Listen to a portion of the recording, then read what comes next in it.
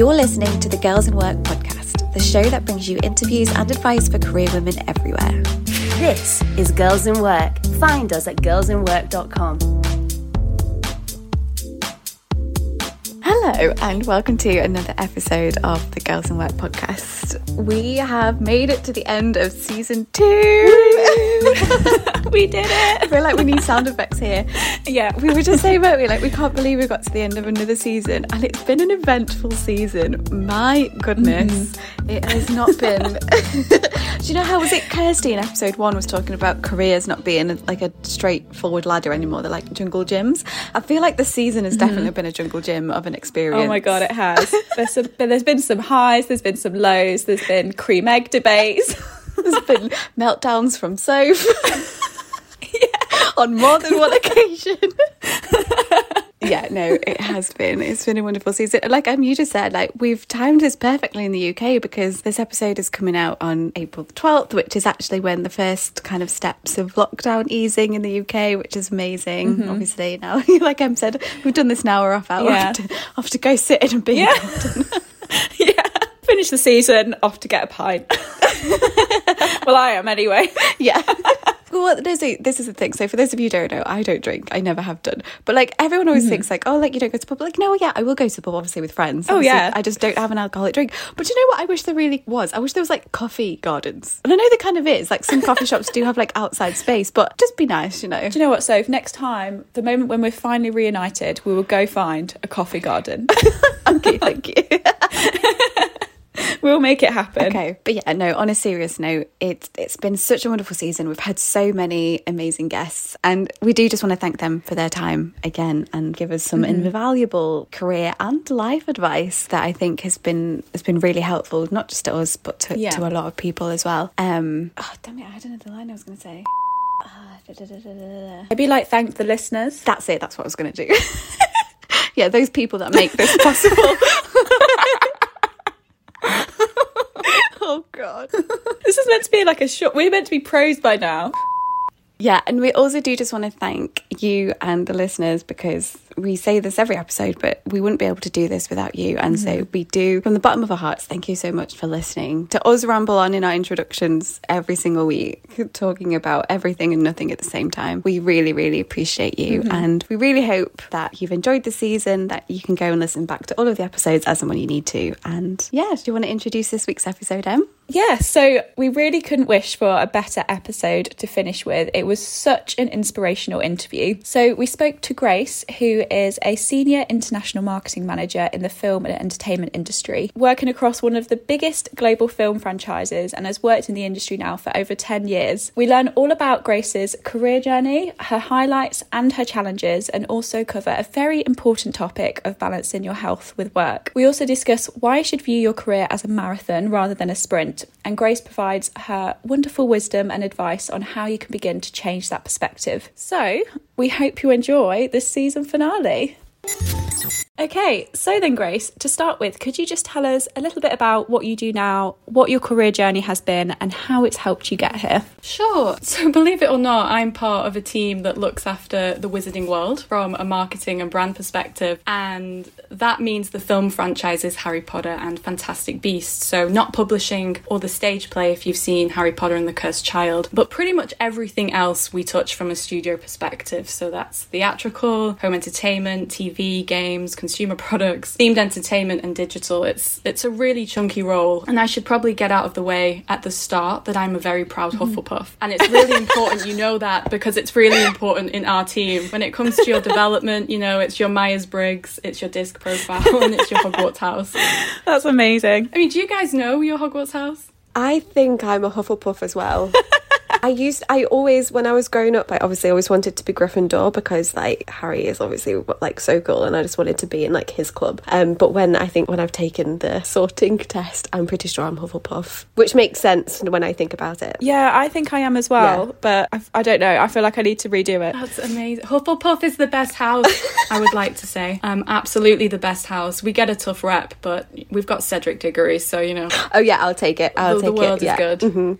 I won't test you further. you can know your Patronus as well and your wand, but I won't go that far. What? I am Googling this as we speak. I used to be such a huge Harry Potter fan. This is so off topic, I'm so sorry. I used to be able to recite the second film, like up until about halfway through. I used to drive my mum nuts. Wow. Yeah.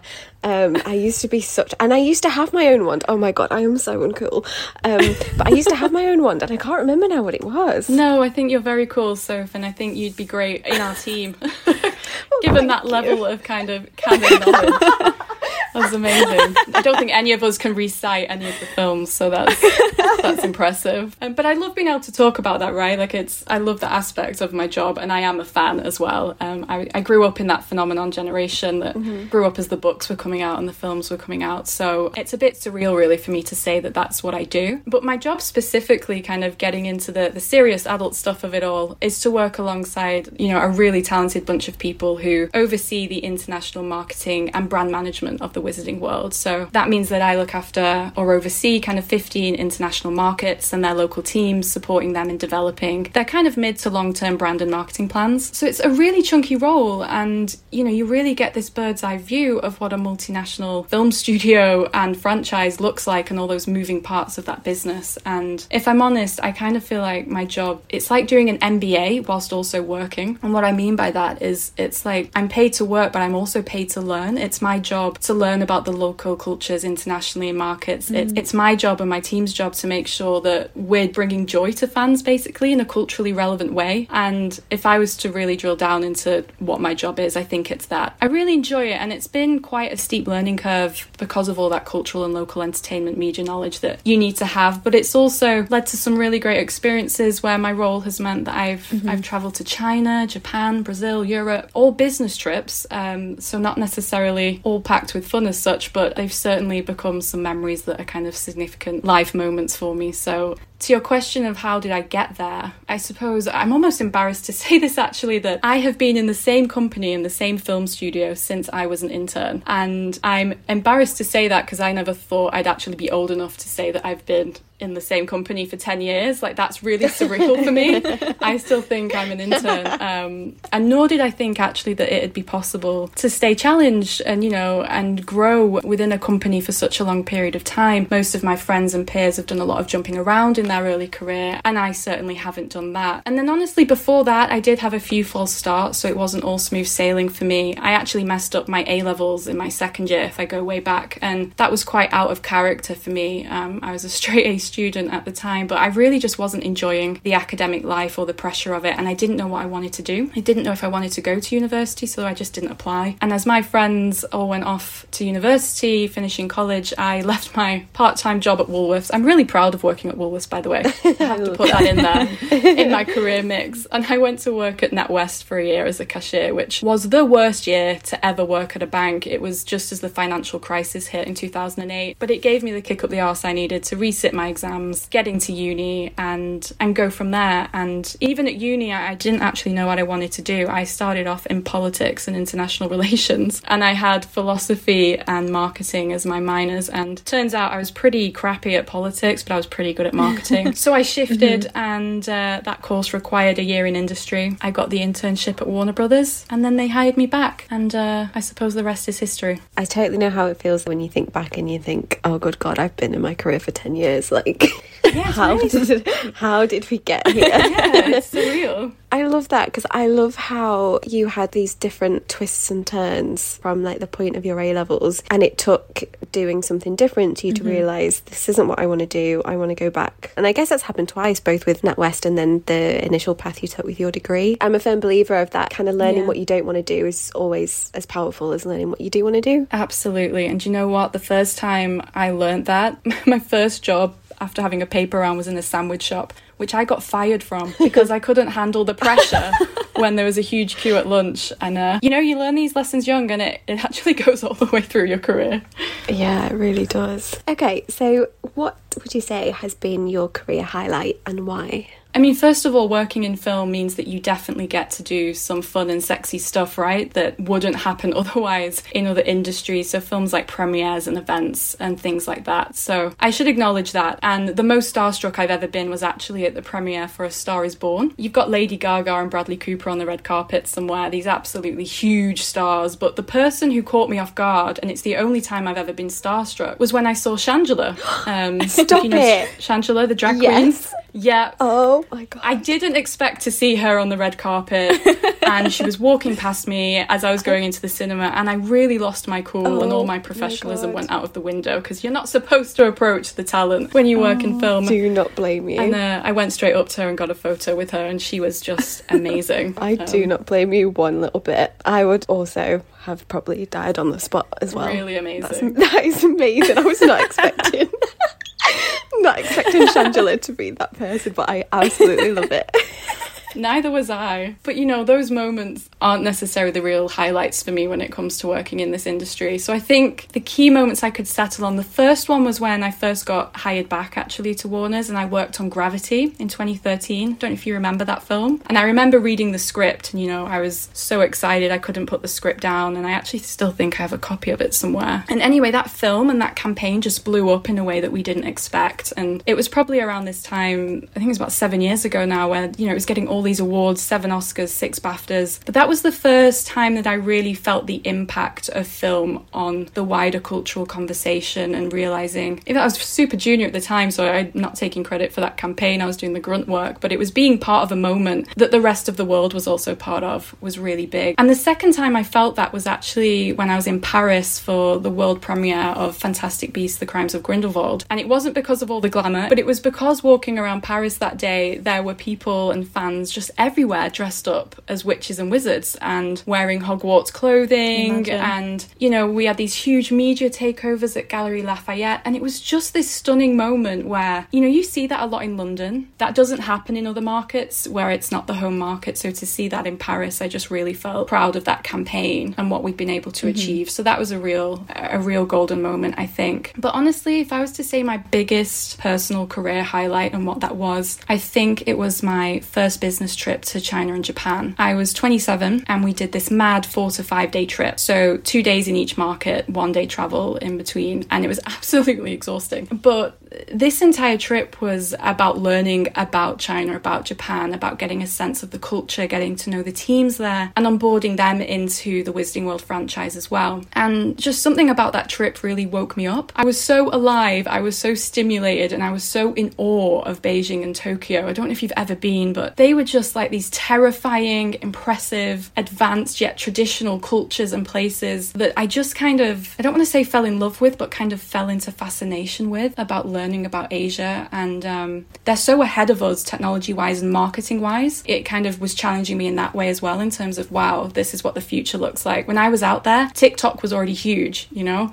TikTok was a thing, and now you're seeing it over here. And to be honest, I just couldn't believe I was actually there. So I had this sense of accomplishment, you know, if we go back to that girl that was working at Woolworths in that West, who just messed up her A-levels, to suddenly finding herself in Beijing and Tokyo in these conversations. I think I was a little bit overwhelmed by it, in the sense of, oh, I'm not sure that my life was destined to go this way, but I'm really glad it has. And so I'd also say that probably started a little bit of what some people would call imposter syndrome as well. That trip was like this wake-up call, but was also the first time when I was like, oh wow, here I am, and I don't know how I got here. But it was a highlight nonetheless. It was honestly that life experience. It was my first time in Asia, and I don't think I'll ever forget it. Okay, so just kind of going the opposite way now, Grace, what would you say has been the most challenging moment you faced in your career, and how did you overcome this? The most challenging moment I've faced in my career is a moment that spanned 4 to 5 years. So I don't know if I can call it a moment. It was a long moment. But in this moment, I really lost sight of who I was personally, because I was struggling with both physical and mental health, and the kind of consequences that was having on my confidence personally as well as professionally. So how's about I start at the beginning of this 4 to 5 year moment, and I'll walk you through it, and then how that impacted my kind of professional life. Yes, let's go for it. So cast your minds back to 2014, right? Taylor Swift was at the top of the charts and we weren't in a global pandemic and you weren't scared to touch kind of public door handles and you could hug each other. It was a great period. And I was 24 at the time and I got a virus, which I didn't know then was actually the Epstein-Barr virus, which is also what causes glandular fever. And I was incredibly ill for a few weeks, but I recovered. And after that, I was in the best shape of my life for about 6 months. And I say that because I strangely and distinctly remember feeling that I had too much energy and that I was too healthy. Like, I was glowing. I felt really strong. I was at the gym. I was eating well. I was at the start of a new relationship that was kind of really important to me at the time. And I just felt at my core that I was on the right track, but I was worried that I was too healthy. And I can't describe that really, how that feels. And that just went dark very quickly. And one day I woke up and I just didn't feel right. I'd lost my voice. My glands were swollen. I was extremely tired. And this went on for a few weeks, kind of consistently feeling unwell. So eventually I went to the doctors and I was actually encouraged to go by my boss at the time, who was incredibly supportive. And thank goodness that she pushed me. And I had a few blood tests. Nothing came up other than finding out that I had the antibodies to glandular fever. So that was when I knew I'd had that virus. And they said,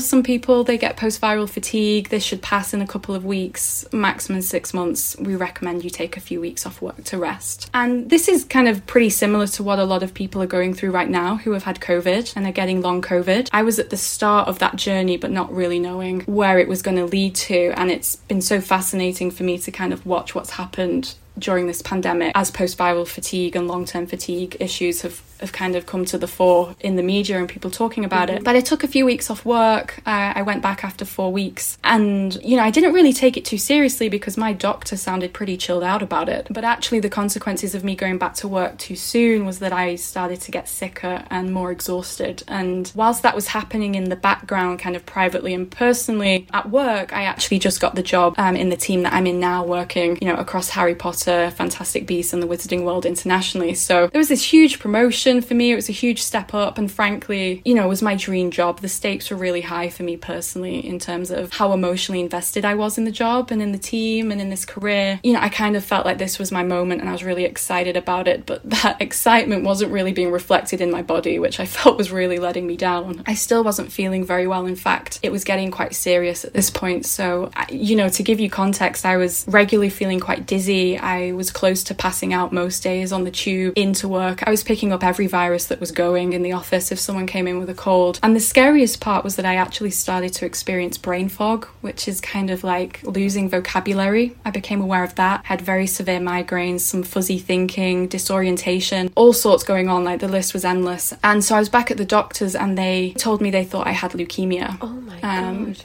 And we were kind of gearing up to me having leukemia. And they were doing all these tests, but the tests came back showing that nothing was wrong. There was just this marker of infection in my blood, but there was no real clear reason why I was feeling unwell. So eventually, after a lot more blood tests, and honestly, I got severe fear of giving blood now. I was the most dramatic patient they'll have ever had giving blood.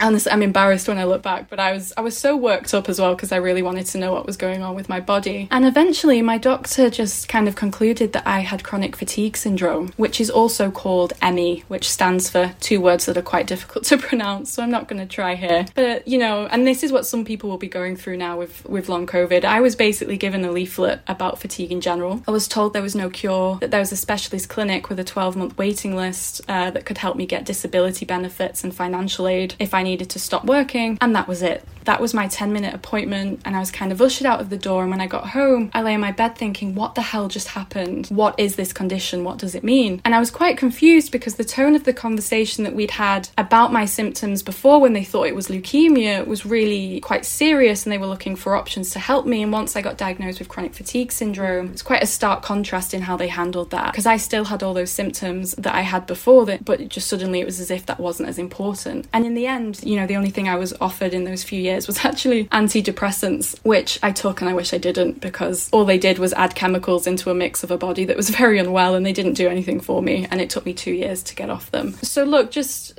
what my doctor should have told me, for those who might not be familiar with chronic fatigue syndrome or ME, is that it's a really serious long-term illness and it affects multiple body systems. The name chronic fatigue syndrome is quite misleading and leads to stigma. It's the equivalent of saying, I suppose, that someone with Alzheimer's has chronic forgetfulness. It just doesn't add up to what you're experiencing internally, honestly. One of the biggest symptoms is obviously fatigue, and that doesn't get better with rest. And they, no one told me that at that point I might need to adjust how I work or how I live, and that it could get to the point where I might not be able to complete daily tasks. And look, the kind of real punchline of it really, which no one talks about, is that some people have died from chronic fatigue syndrome and ME, and often they've died because they're not supported by their health systems in their countries. Not many people take it seriously, and their bodies can end up failing, and some people end up actually taking their own lives because of how unbearable it can become. But that's all quite serious stuff. I didn't know any of that. I was clueless, so I just kept on going, living my life, trying to lead a normal life as much as possible. And so bringing that back to work and what it meant in terms of challenges for me, I was clearly just had all these, a few experiences that I shared with you. There were many more of all this great stuff I was doing, and I was able to come into work and put on a show each day because I felt I had to. And I was also lucky because some people who have this condition can't do that, so I should say that clearly my body was able to do that. But the next 4 years from that diagnosis, really, in that incident, was just me kind of living in a car crash in slow motion, in extreme slow motion, that I didn't even know I was in. And fast forward 4 years, it's got to the point where I've committed myself to my job so much, with all my energy only being able to go on my job, that I was no longer in a relationship. I'd spent at least a year, maybe even 18 months, not really seeing anybody after work or at the weekends because I had no energy and I was crashing. And it got so bad, I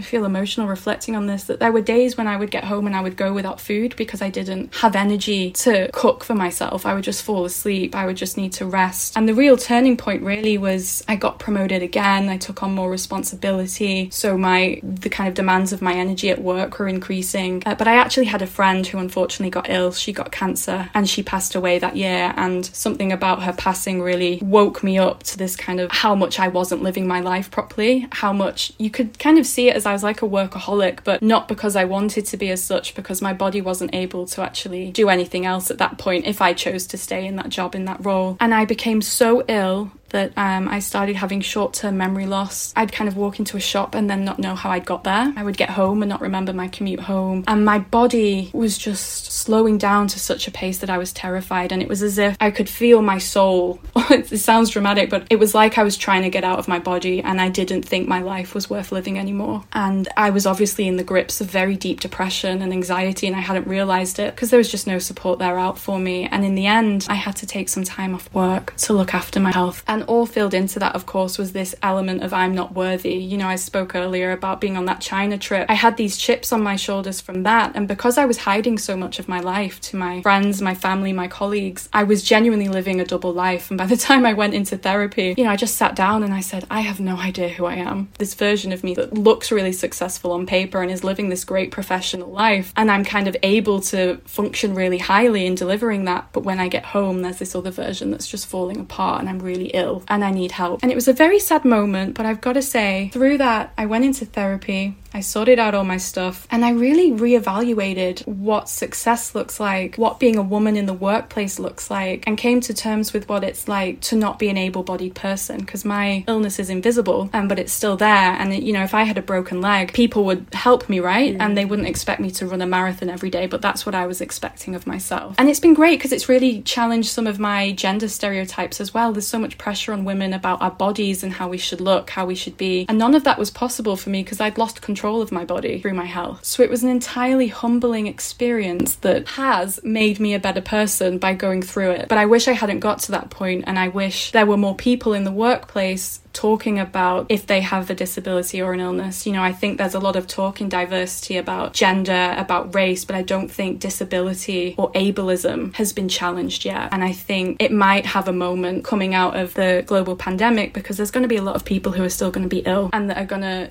have fatigue issues, and the workplace is going to have to figure out how to deal with that. And, this might not be our first pandemic either. Viruses are pretty scary and nasty things. They can really mess you up, and they kind of show how vulnerable your body is, I think, because it can just change overnight by getting a virus that some people recover from and some people don't, unfortunately. Gosh, well, thank you so much, Grace, for talking to us about that so openly. I know it's probably not the easiest thing to talk about, but I think it's just so important to raise awareness, like you said, and it's people like you that kind of will help others and encourage others to speak up about it. And I think, obviously, it's been a really, really tough journey for you, but it's incredible how you've worked through this and have been so strong, and I feel really proud of you. Oh, thank you so much. But I think this is what's important, isn't it? It's just feeling comfortable sharing your experiences and speaking out and not being afraid to reach out for support. Absolutely. And I think especially when you're in that mindset of, you want to do well at work, I think especially if you're like very sort of early on in your career and you want to do well and impress people around you, but then when you've got this issue going on, you kind of feel a bit lost and you don't really know where to go. And it's just, it's a difficult thing to work through, and a lot of us sort of hold it in and don't speak out about it. Absolutely. And that's the thing that makes me saddest looking back, is that I felt so much shame. I blamed myself. I really thought it was a failure in me, and I couldn't see, I didn't think my life was worth living because it didn't fit into society's expectations, right? Because, it looks different. My relationships are going to look different. How I work is going to look different. And productivity, we're in this big capitalist machine. That's the society we're in. And your worth isn't actually how productive you are. It's who you are as a person, but also productivity looks different for everyone. And I realised by becoming part of the community now that have chronic fatigue syndrome and meeting people, there are some amazingly talented people. There's people I didn't even know about that have chronic fatigue, like Cher had chronic fatigue, but no one talks about it because there's so much stigma. And the reason I chose to speak about it today is because I was kind of doing some research just into disability generally to try and educate myself, and I read that 1 in 3 people think that disabled people are less productive than other people. And it also showed that people who, once they realise they know someone who has a disability or a chronic illness, it just normalises it for them, because I actually think most people out there have something, whether it's mental health, whether it's a physical condition, issues with their family, whether it's there's most of us have something going on, but we don't feel brave enough to talk about it. And I just felt it was important to. Yeah, it's almost like you don't want anybody to look at you differently, knowing that you've got something going on. But like you said, we all have something, so it's just being more open about it. I'm going a little bit off script here. Sure. Emma's a habit of doing this. I know, sorry, I always go off script. I've actually noticed listening to your podcast, Emma jumps in with that. I'm just going to throw this one in there. I hate to put you on the spot. I know, but I just think it's just something that we should touch on. But I was just wondering, Grace, if you have any advice or anything you've learned that you might be able to share to anyone who is struggling with balancing health and kind of looking after themselves alongside work and not feeling that they can talk about it with people at work.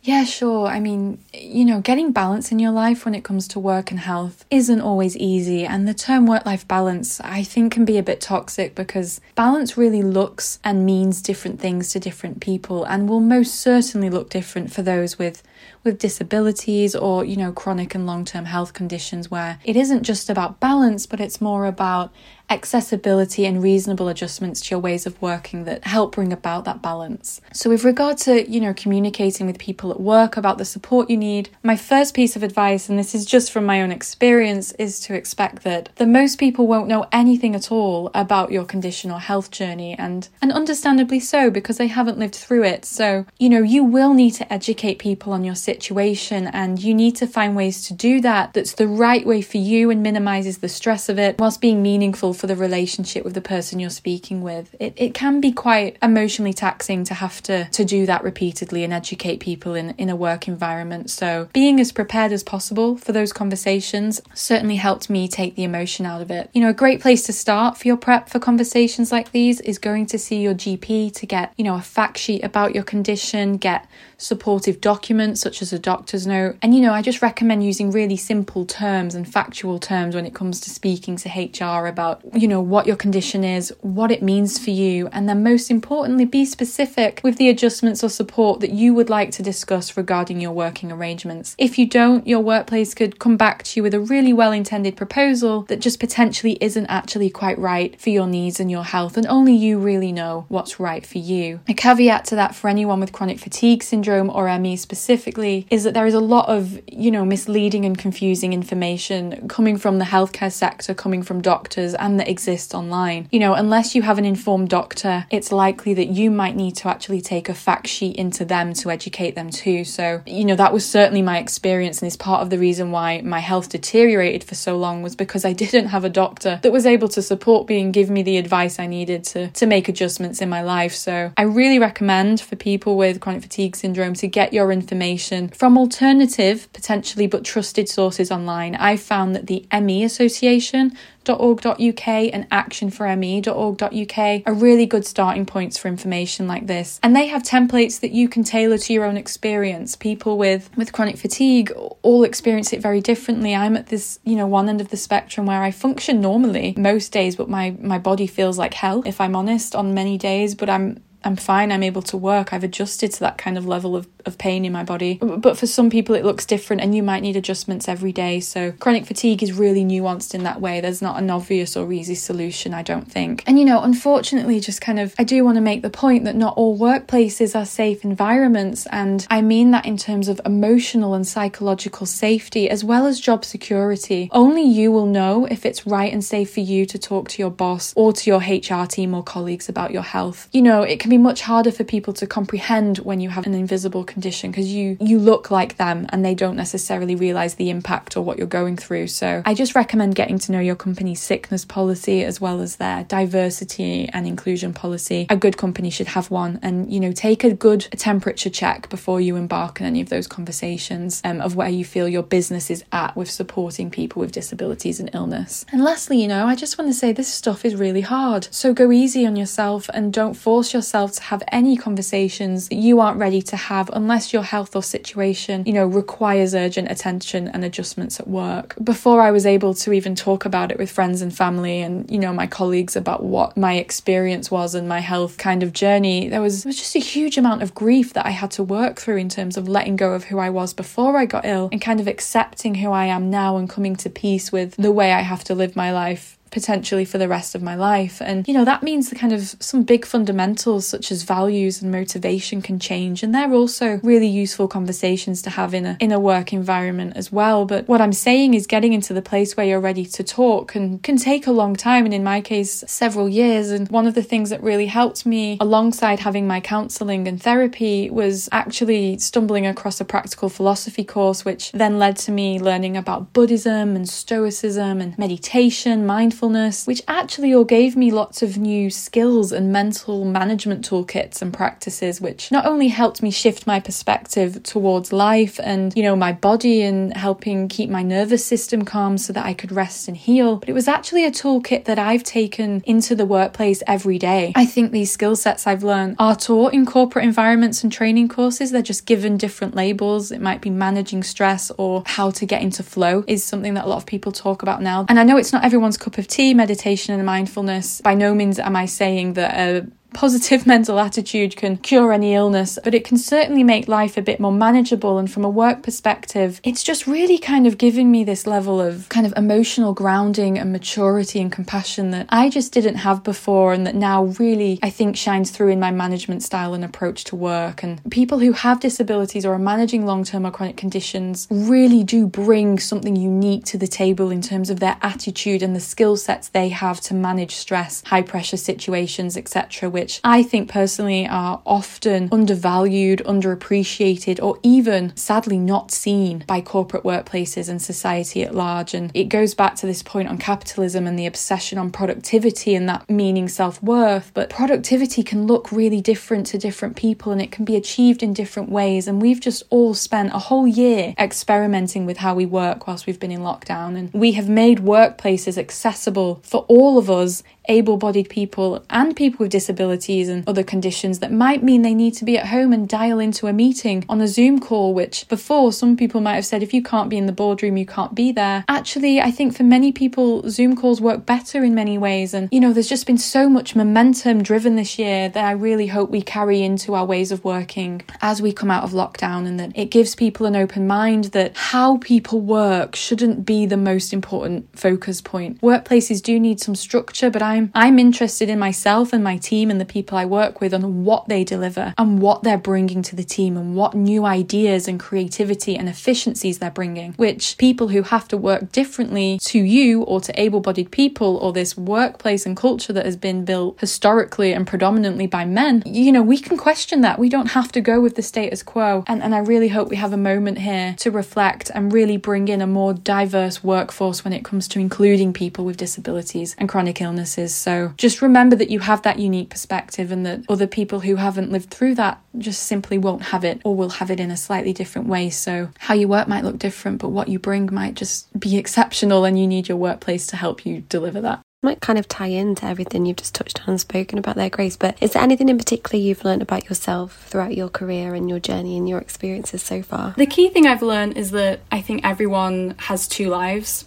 and the second life starts when you realise you've only got one. I really love that quote. It's not my quote. I don't know who did it, but it's so true, and I wish I hadn't have gone through the experience I've been through to realise how precious life is. And by going through that, I've really learned to reframe my job and my career and my professional life in a way that works for me. There was clearly a time where it was out of balance and I felt that it was draining me and taking up a lot of my life. But what's never changed is that I absolutely love what I do, and it's teaching me so much. I'm absolutely love the role that I do, and I've learned that changing your mindset from one of fear to curiosity has made everything I do in life so much better. So when I say fear, I was scared about losing my job if I was to reveal how ill I was at the time. I was scared that I wasn't good enough at X, so when I was approaching a project, I was approaching it more from a place of panic than just genuine joy and curiosity. And I've sincerely shifted my entire mindset and approach to life, that just having a curious mind. And honestly, everything else unfolds. Approaching it with joy, like even a job that's really not the most exciting task, I can always get something from it. And I think that's the other thing I've really learned in my career, that absolutely everything is your teacher, particularly the difficult people, the difficult tasks, the difficult work you're doing. You're going to learn the most from that. Not everything should be easy, and kind of using life and your career as your playground to develop your character and who you're becoming, and learning and growing your knowledge. I focus on my career that way, and they're the biggest things that I've kind of learned about myself, that your underlying motivation to how you approach something can really change everything. I really love that. And you know, the other thing I was going to say, particularly I think for the audience of your podcast, and you know, when you're at that transitional phase where you're starting to manage, right? Maybe you're starting to lead or have a team. I really think that you are tested when you become a manager. You know, give someone power and you really learn about their character, and people respond in different ways. And it's actually really important when you're responsible for someone's well-being as well as what they deliver from a commercial perspective. And I found that a really good learning ground, but it was quite uncomfortable for me at first. But you know, if someone in your team or someone you're working with, anything at work really, that if it triggers you, if it makes you angry or something's really rumbled you, I think they're the great moments where you have to learn something about yourself, because it's probably got absolutely nothing to do with them and everything to do with you. Have they crossed a line that is a value for you that you don't like, that they've done that? Whatever it is, I think it's a great way, and I've certainly learned whilst I've managed people and started to manage a larger team,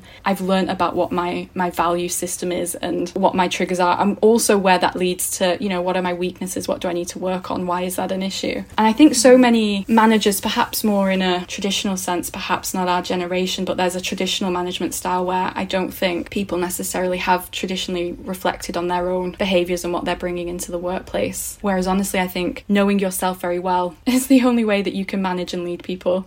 No, do you know what, Grace? I totally understand what you're getting at there. And a couple of years ago, I was on a training course, and it wasn't long after I just started reading and learning and understanding all about manifestation and the power of your mindset and perspective and all that kind of stuff. And the lady who was leading this training asked everybody to go around the room and tell us something that had made them angry or upset this week. And so I remember this one guy said he got really annoyed when he was trying to get to work, and there was an accident, there was some traffic on the motorway, and it made him late. And he was therefore angry and upset about this. And so this lady was like, okay, so what if I tell you that wasn't the traffic that made you angry, you made yourself angry? And how that works is because we all, like you say, we all have our values, and to this guy, being on time and timekeeping and the value of time was clearly important to him. It's clearly a value to him. So the fact that there was traffic on the way to work and he couldn't do anything about it, and therefore that made him late, he made himself angry, but because his own value was the value of time. And anything that happens like that, traffic, it's a neutral event. Traffic doesn't come with an emotion. It is a neutral event,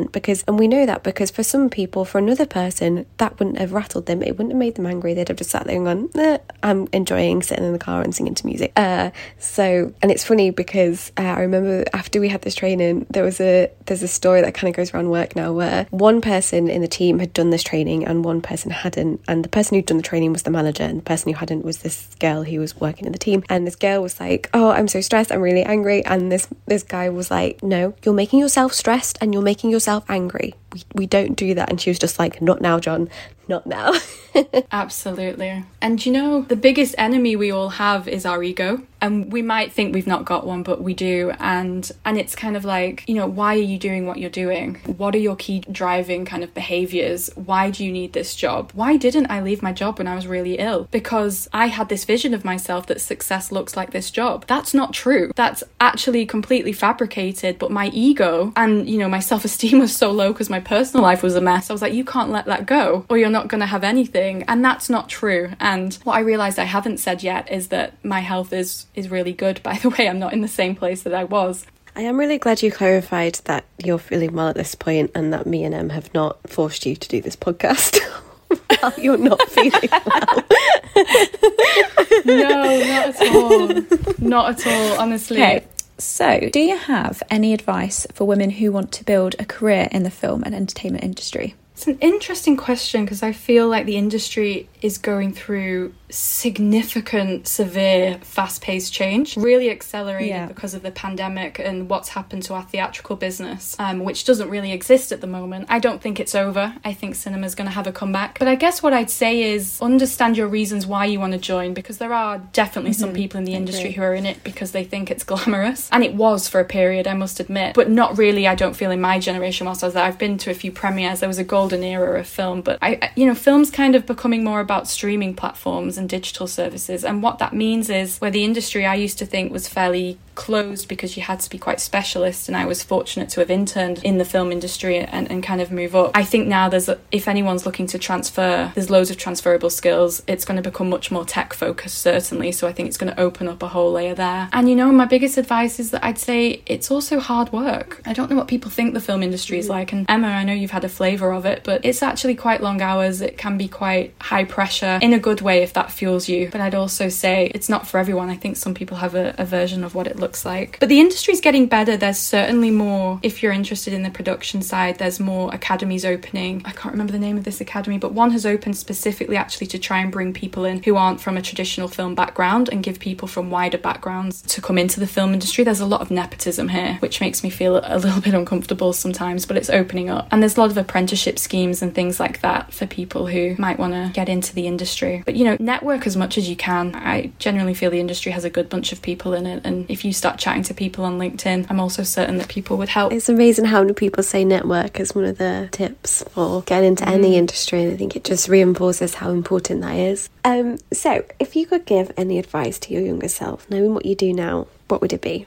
I think career is a marathon, not a sprint. And I certainly think in your 20s and your 30s, there's quite a lot of pressure. People want to achieve certain things quite quickly, right? And think it's all over when they're 30 or they're 40 or whatever. And actually it takes stamina. And if something's not happening for you straight away or as quickly as you want it, it doesn't mean it's a bad thing. And I say that because, you know, looking back at the roles I've had within film, both times when I got those roles, I ended up doing stuff that other people thought wasn't the big glossy project. So for example, when I was in the new release film team, I got shifted from working on these huge titles like Gravity to working on these smaller local acquisition titles. They didn't have much budget, wasn't very high profile. I thought that was bad for my career. Actually, what it taught me was how to manage a film campaign from kind of cradle to grave in that whole product life cycle. And I learned more than I ever would have doing a small chunk of a really big campaign. And when I got this job in the Harry Potter team, so many people you wouldn't believe told me not to take the job. They were like, this is just going to be an approvals role. There's not going to be any creativity. It's going to be really bad for you. You're not going to enjoy it. There'll be no progression. And honestly, and these were people who I trusted. And it's that, again, I took it. I took a leap of faith. I knew it was right for me. And the team and the role has grown as I have grown along with it, and it's the best decision I ever made. But didn't happen quickly and didn't happen in this vacuum of people thinking it was a great move either. Lots of people were questioning me. So like I said, it's a marathon, not a sprint, and you will get there. If your heart's in the right place, you're working hard, you're networking, you're doing what you should to present yourself properly, you'll get there. So take the pressure off and just have fun. I've heard a few people say that on the podcast, but my God, have I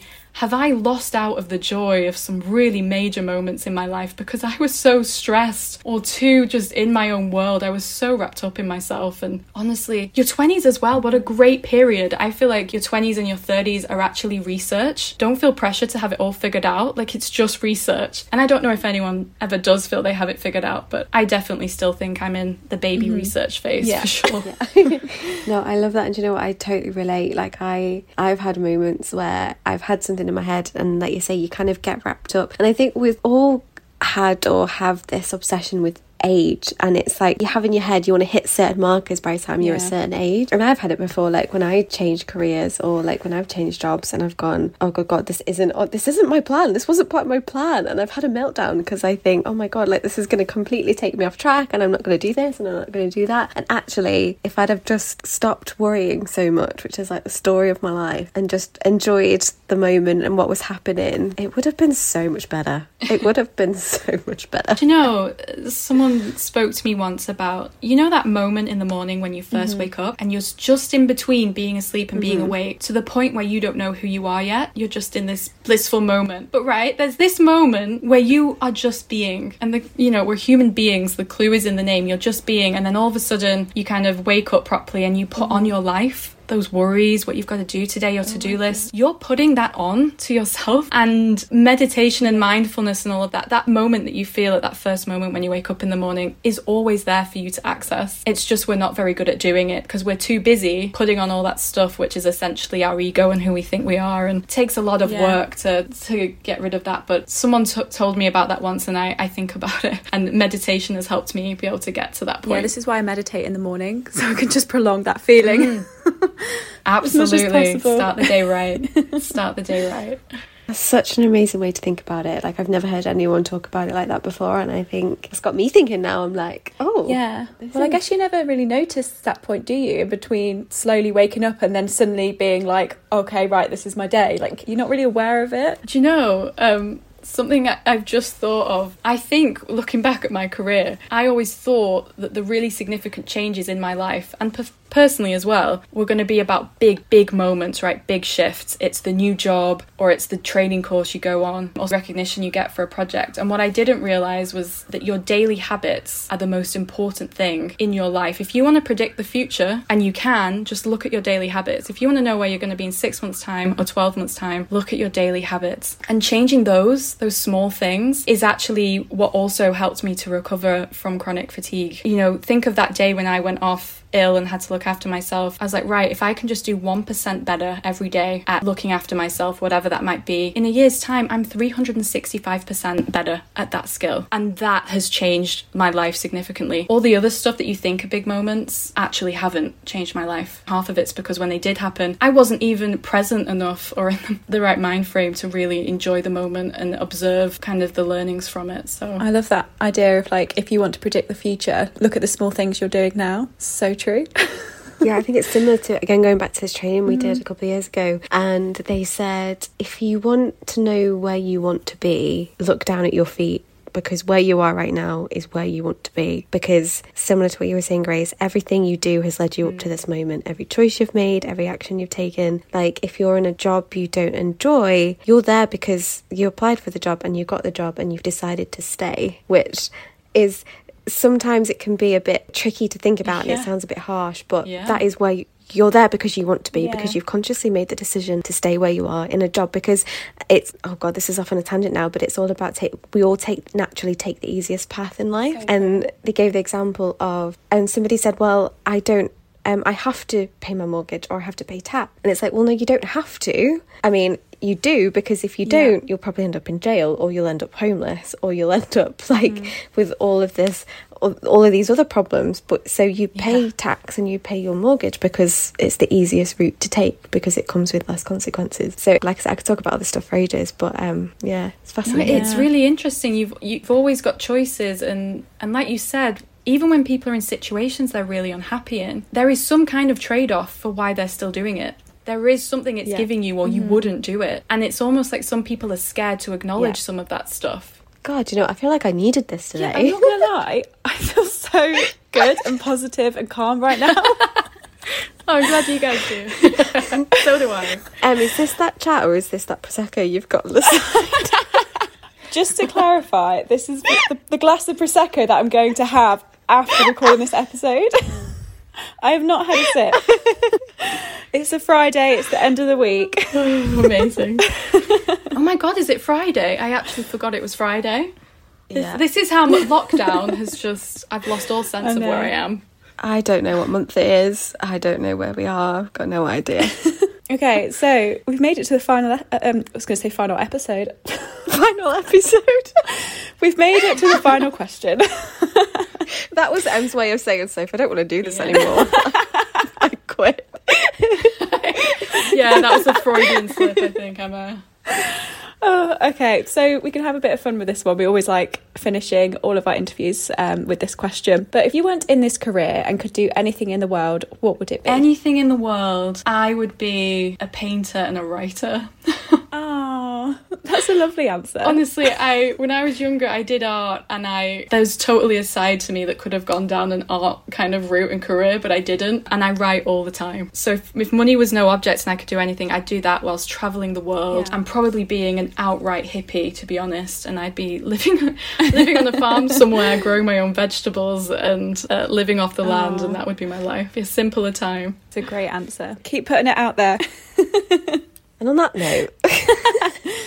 Well, as a regular listener to our podcast, Grace, you probably know that I always end with a bit of a summary, just reviewing everything we've spoken about. So I'm just going to go straight into it here. I guess the first thing is, and we touched on this right at the start, is as part of your career journey, it's okay to learn what you don't want to do to kind of figure out what you do want to do. So kind of working backwards, and that is completely fine to do that. And then you just give some really practical advice on sort of health and work and how you kind of approach that subject. And I really like this idea of pulling together a fact sheet and just really breaking it down and writing it down, and then asking to speak to your manager or someone at work and talking them through that. I thought that was a really nice way of doing it and kind of a practical way to sort of approach the subject. And then the next part, I guess, is around perspective. So I really loved this quote that everyone has two lives and the second life starts when you realise you only have one. And again, you sort of highlighted the importance of taking the time to reflect and reframe your job and personal life so it works for you and so that you can achieve that balance. So kind of changing your mindset from a place of fear to curiosity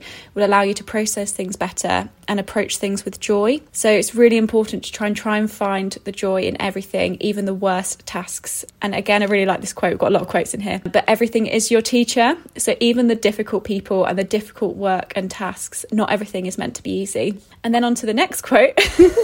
But this really stood out for me. I thought it was really nice, and I kind of instantly felt a sense of relief when hearing it. But it's use life and your career as your playground to develop your own character. So it all comes down to your motivation and how you approach things, and that can instantly change everything.